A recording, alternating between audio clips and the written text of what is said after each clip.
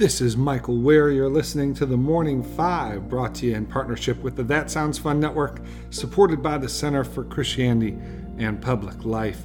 Today is Tuesday, July 13th, 2023. Let's begin with the reading from Scripture. Today we'll read from the 8th Psalm.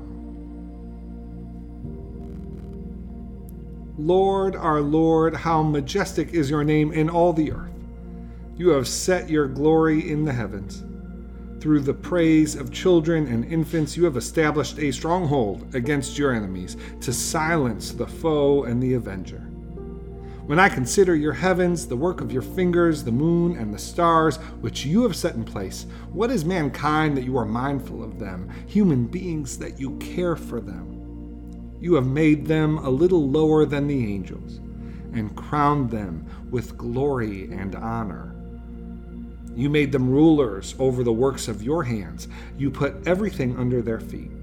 All flocks and herds and the animals of the wild, the birds in the sky and the fish in the sea, all that swim the paths of the seas. Lord, our Lord, how majestic is your name in all the earth. May God bless the reading of his word. Thank you for listening to the Morning Five. Glad to be with you. Let's get to the news. First item, Speaker McCarthy managed to get a debt ceiling deal through the House, but it's come at something of a cost.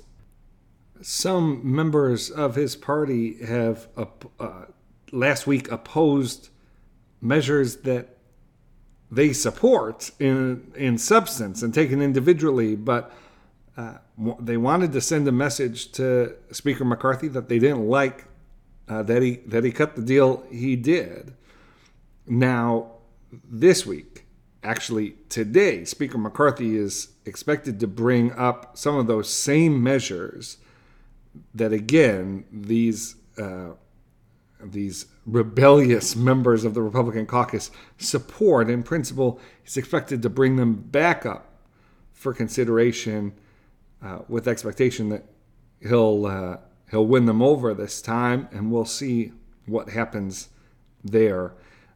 Some analysts have suggested that this is not only about making Speaker McCarthy pay a bit for the deal he made, but also to send the Speaker a message that they expect him to hold a harder line in the future, including in government appropriations talks that will take place in the fall. Second item, the U.S. Chamber of Commerce has joined a lawsuit with the pharmaceutical company Merck, claiming that the federal government, Department of Health and Human Services, violate, quote, fundamental protections for free enterprise enshrined in our Constitution, which would have far-reaching implications in the future. This relates to a new program out of HHS that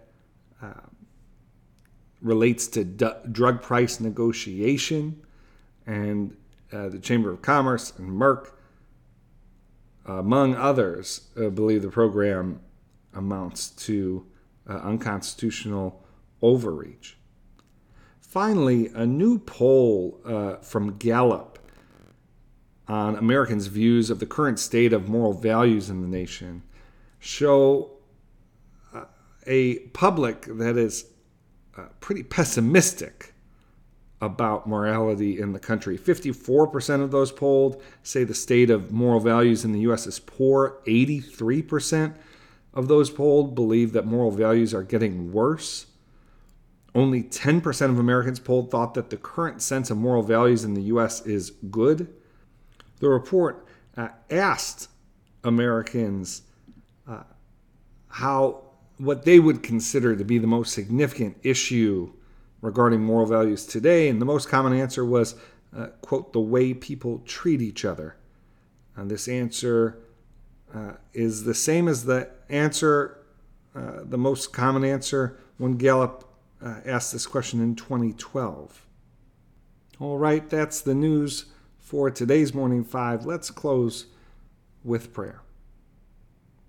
Dear Father, always near us. May your name be treasured and loved. May your rule be completed in us. May your will be done here on earth in just the way it is done in heaven. Give us today the things we need today, and forgive us our sins and impositions on you as we are forgiving all who in any way offend us.